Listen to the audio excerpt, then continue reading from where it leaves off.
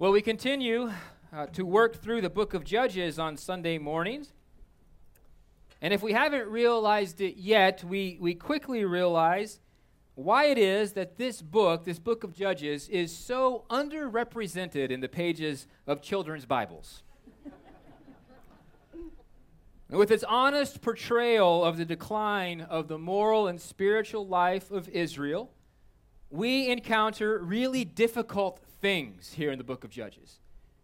We encounter really difficult events, and we encounter really difficult people. This morning we encounter a man named Jephthah. Jephthah is a judge. He's the second to last major judge. The only major judge left after Jephthah is Samson. Was that a sigh of relief I heard from you all? Knowing that we're oh so close to the end of the judge's tunnel. And Jephthah is unpleasant. Jephthah is difficult. Let me tell you the story. Let me try to see if I can't summarize the events of chapter 10, verse 6 through chapter 11, verse 40. Simply put, Israel, after two faithful judges, Israel does what Israel does in the book of Judges. They fell again into idolatry. They forsake Yahweh, the God of the Exodus, the God of the covenant, the God of their deliverance throughout the early half of Judges. And instead of worshiping and being faithful to Yahweh, they worshiped false gods and false deities. They turned their back on Yahweh.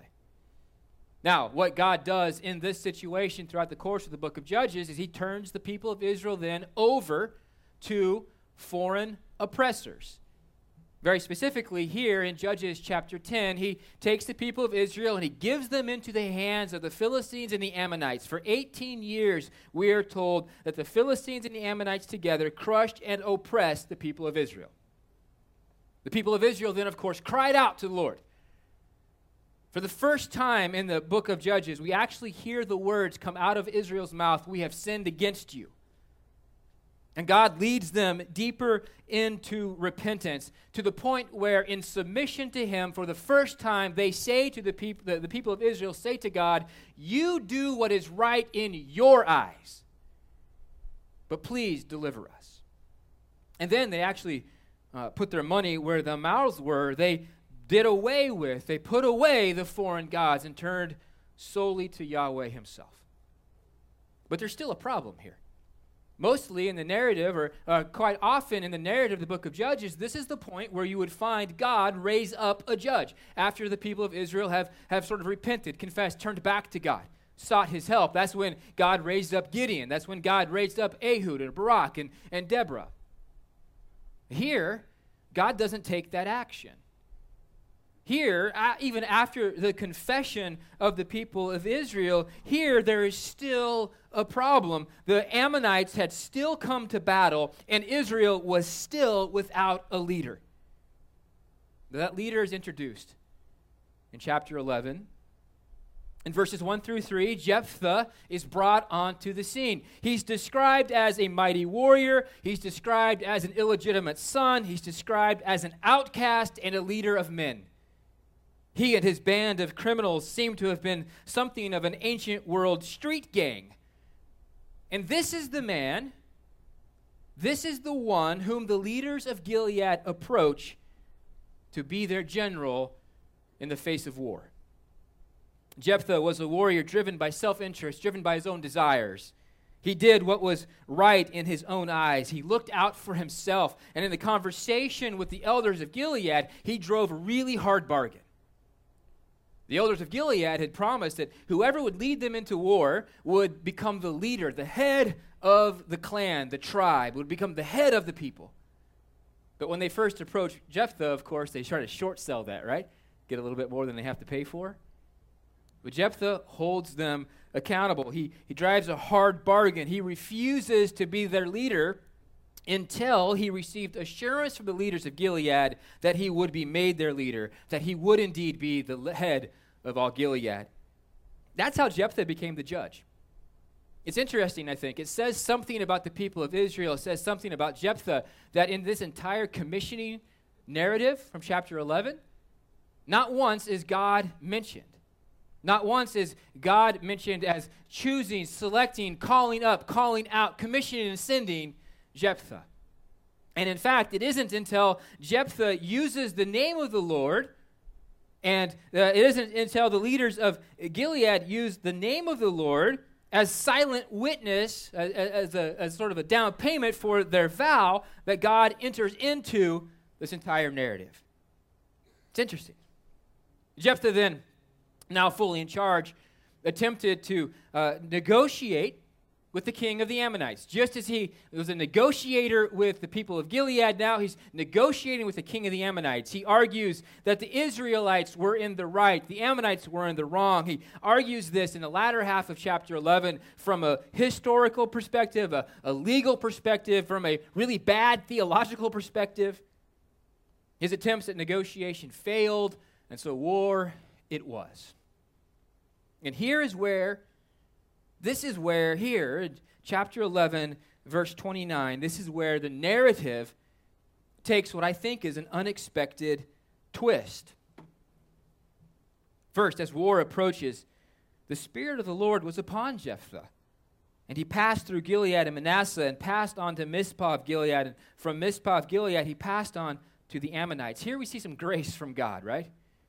However little attention the leaders of Gilead had paid to the Lord in commissioning Jephthah, we see here God's approval of him as the Spirit of the Lord came to clothe Jephthah for the mission of deliverance. He is God's man. How do we know that? Because he carries the Spirit of the Lord, a free gift put upon him.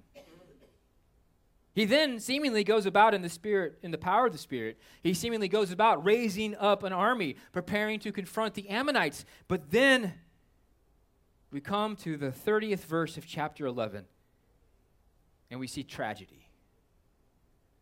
Jephthah made a vow to the Lord and said, "If you will give the Ammonites into my hand, then whatever comes out from the doors of my house to meet me when I return in peace from the Ammonites shall be the Lord's, and I will offer it up for a burnt offering."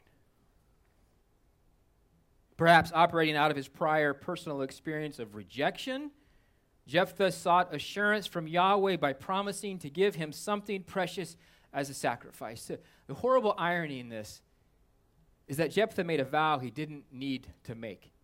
He had everything he needed. Yahweh had given him everything he needed to win victory. He gave him the Holy Spirit. But instead, Jephthah sought assurance from Yahweh by promising to give him something precious as a sacrifice. He is doing what he is effectively trying to bribe Yahweh. Yahweh, if I give you this, then you will be bound and obligated to give me that. As he did with the elders of Gilead and with the king of Ammon, Jephthah here is attempting to bargain with God, to negotiate favorable terms to assure his own success. And Israel's victory, which was given to them by Yahweh, the narrator of the events tells us, Yahweh gave the Ammonites into the Israelites' hands. The victory of Israel given to them by Yahweh is overshadowed by what happens when Jephthah returns to his home. And knowing his vow, we don't have to imagine very hard what occurs within his heart and his mind when the first one to emerge from the door of his home was his daughter. His only child, we're told. The conversation that happens after his daughter, or with his daughter, Jephthah expresses sorrow and grief, not for her, but for himself. And after a brief waiting period, Jephthah did with her according to his vow that he had made. The narrator tells us in verse 39. Meaning, Jephthah offered his daughter as a burnt offering. He sacrificed her. Not children's Bible material. What are we supposed to make out of this? What are we supposed to do with this? How are we supposed to understand this? Let's attempt to understand first what Jephthah was offering, and then let's see if we can understand something of his motivations. There are and there will be attempts to maintain that Jephthah was intending an animal sacrifice when he made his vow, thinking that one of his farm animals would come out of the house first when he returned. I understand those attempts, but they're problematic, to say the least. First, the Hebrew words and the grammar used here in this particular verse are more naturally used in connection to a human person and not to an animal. Second, if Jephthah had intended to offer a sacrifice of a sheep, when his daughter came out, he would not have been he would not have found himself bound to that vow and offered his daughter. He would have waited until the sheep came out. And third, who greets a returning warrior? Is it a sheep? Is it a cow? No, it's his family. It's his servants. And so while Jephthah may not have intended his daughter, his only child, to be the object of sacrifice, it seems as though he did intend a person. The other question is, did he really follow through with it? There are, and there always will be attempts to say that Jephthah did not actually sacrifice her, but rather enrolled her into perpetual service at the tabernacle. Except for there's no historical evidence of anything like that. Except for it was unheard of for an ancient world sort of nun system within the people of Israel. The most natural explanation is that he did exactly what he said he would do, which is burn her as a sacrifice. But why? Why would he do this? Jephthah, preacher Haddon Robinson, once said, like the other judges, was a man of his times, and the times were not good. And about the power of social context, famed psychologist Philip Zimbardo writes, most of us can undergo significant character transformations when we are caught up in the crucible of social forces. What we imagine we would do when we are outside that crucible may bear little resemblance to who we become and what we are capable of doing once we're inside the network. What was Jephthah's network? What were his times like? They're Canaanized times of ignorance. If you have your Bibles open, look at chapter 10, verse 6 very specifically. The people of Israel, again, did what was evil in the sight of the Lord and served the Baals and the Ashtaroth, the gods of Syria, the gods of Sidon, the gods of Moab, the gods of the Ammonites, and the gods of the Philistines.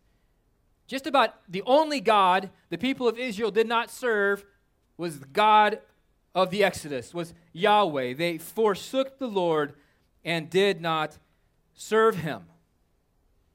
The list of the gods and the nations here at chapter 10, verse 6, point out the depth of the corruption of Israel. It points out the height of their Canaanization and their ignorance of God, of Yahweh.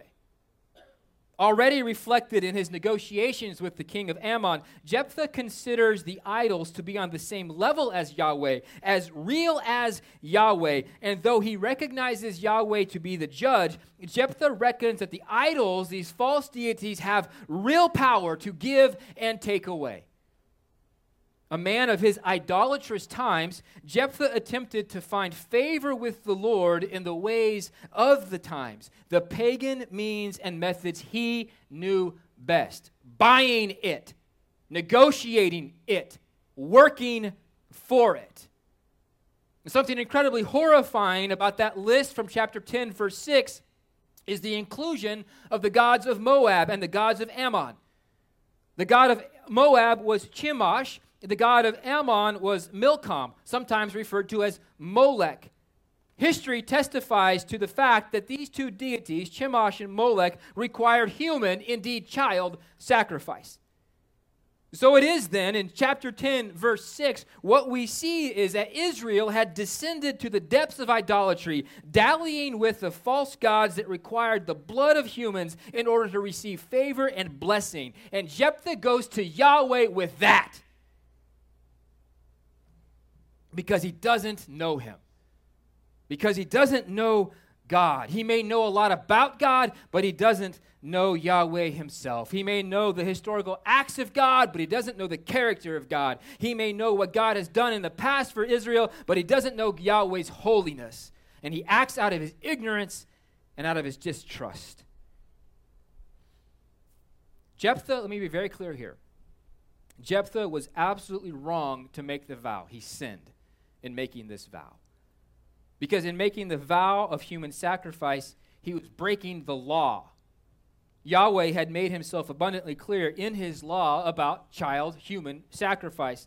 Leviticus chapter 18, verse 21, God specifically says, "You shall not give Leviticus chapter 20, verses 2 through 5, lists out punishment for child sacrifice. And in Jeremiah chapter 32, the Lord, speaking through the prophet, calls it an abomination.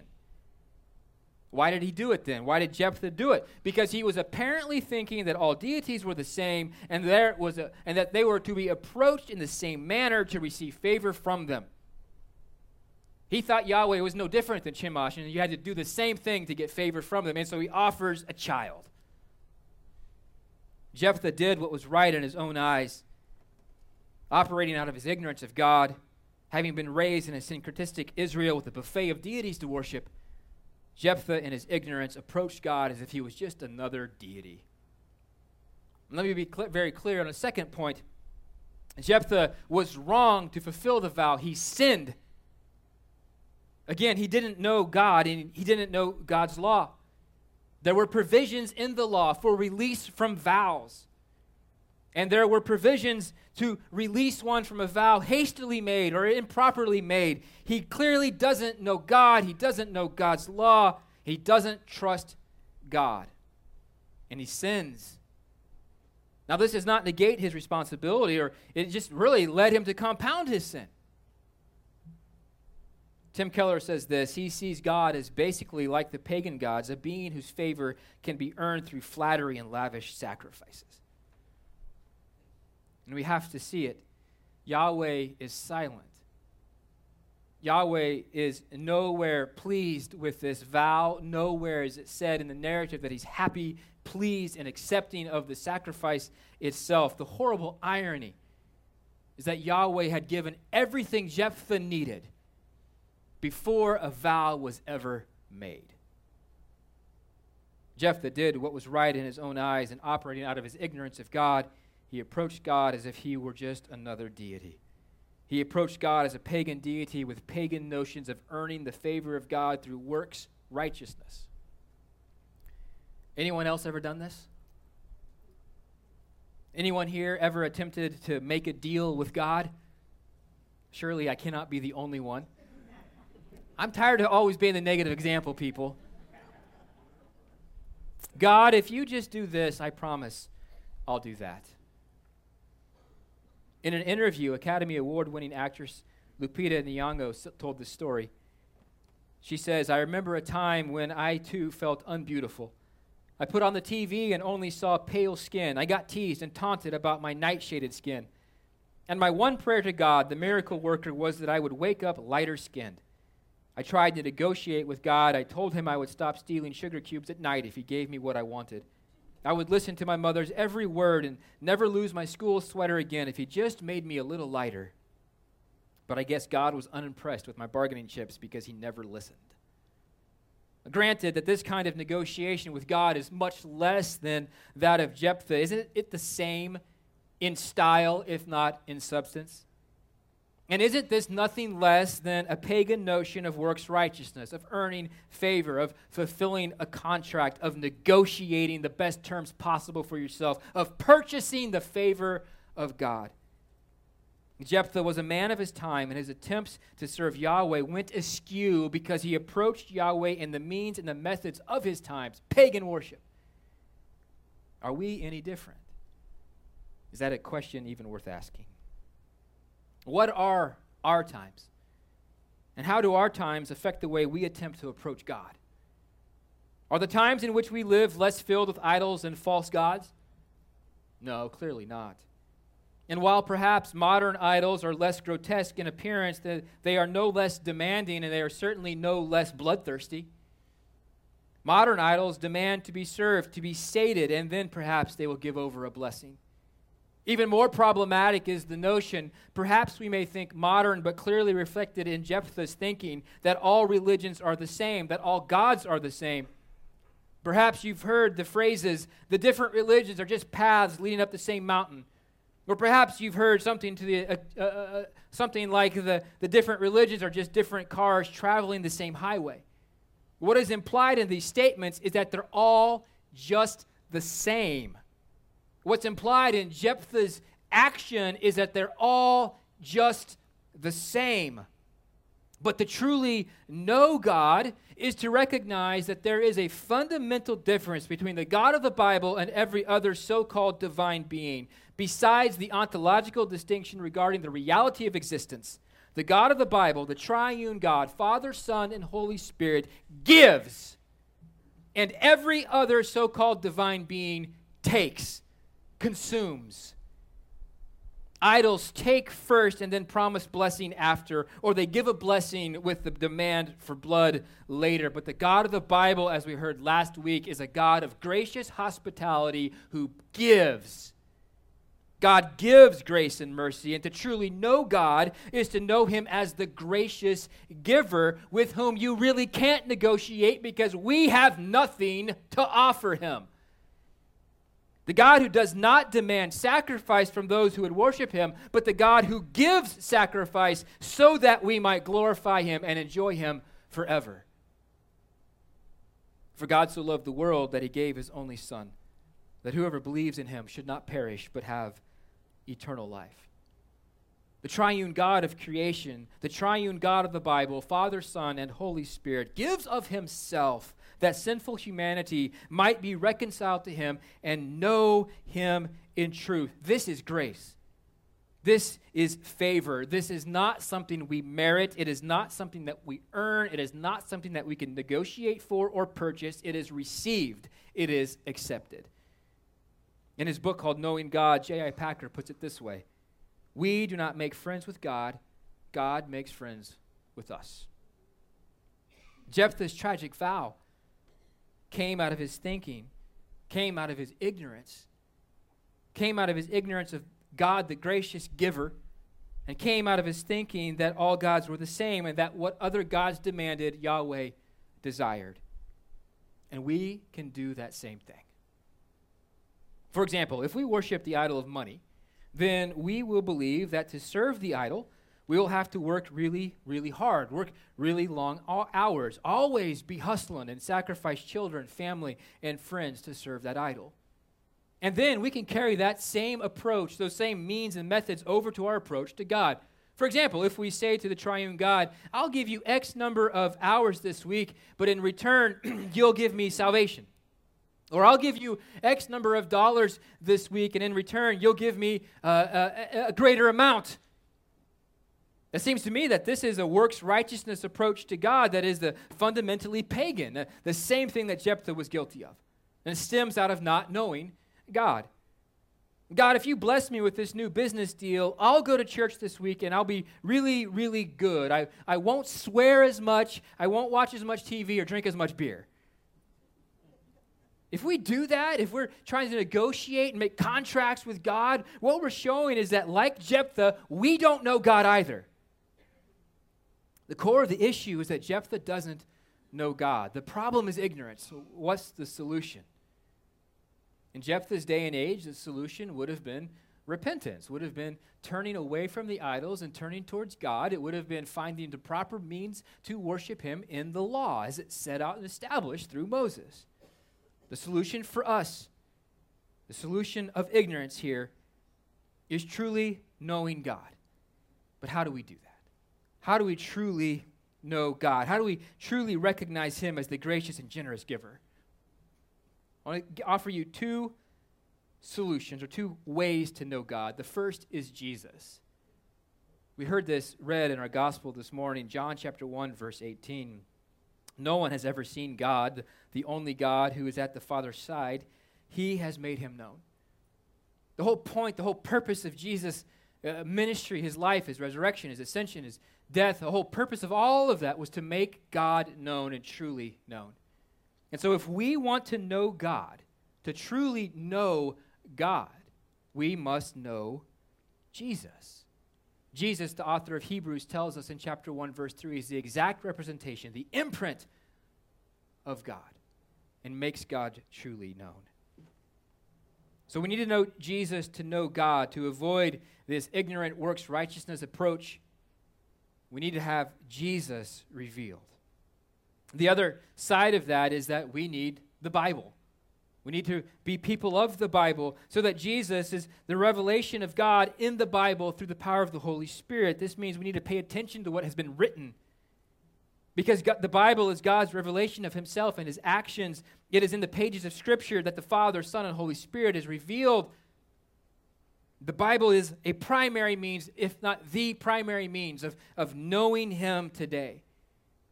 J.I. Packer, again, has said, knowing God involves first, listening to God's word and receiving it as the Holy Spirit interprets it in application to oneself. Approaching God rightly requires rightly knowing God. And God, who is the gracious giver, has given us the word that we might do exactly that. Know him rightly as he has revealed himself to be. In order to not be a part of Jephthah's folly, in order to not approach God in some sort of pagan notion of earning, of meriting, of buying, we must know Jesus, we must know the word, and there we will truly know ourselves. And so let us be the people of the word. Let us grow in our knowledge of God through the reading and studying of the Scripture. God has given us his Scriptures for the revelation of himself, Father, Son, and Holy Spirit. And so may we be a people who hear them, read, mark, learn, and inwardly digest them, that we may embrace and ever hold fast the blessed hope of everlasting life, which God has given us in our Savior, Jesus Christ. And may we so avoid Jephthah's folly. I've said this to you in the name of the Father, the Son, and the Holy Spirit. Amen. Amen. Holy and gracious God, we do praise you and give you thanks. Lord, you are the gracious giver, and you make yourself known. We praise you for your gifts to us, word and sacrament. We praise you that we may know you through Jesus Christ, and that your Holy Spirit leads us into a depth of knowledge and understanding that we cannot achieve on our own. Lord, come and be at work in us, that we may know you rightly, approach you rightly, and know ourselves as recipients of your grace. It's in Jesus' name that we pray. Amen. Amen. Let's stand together and worship as a response to the word of God.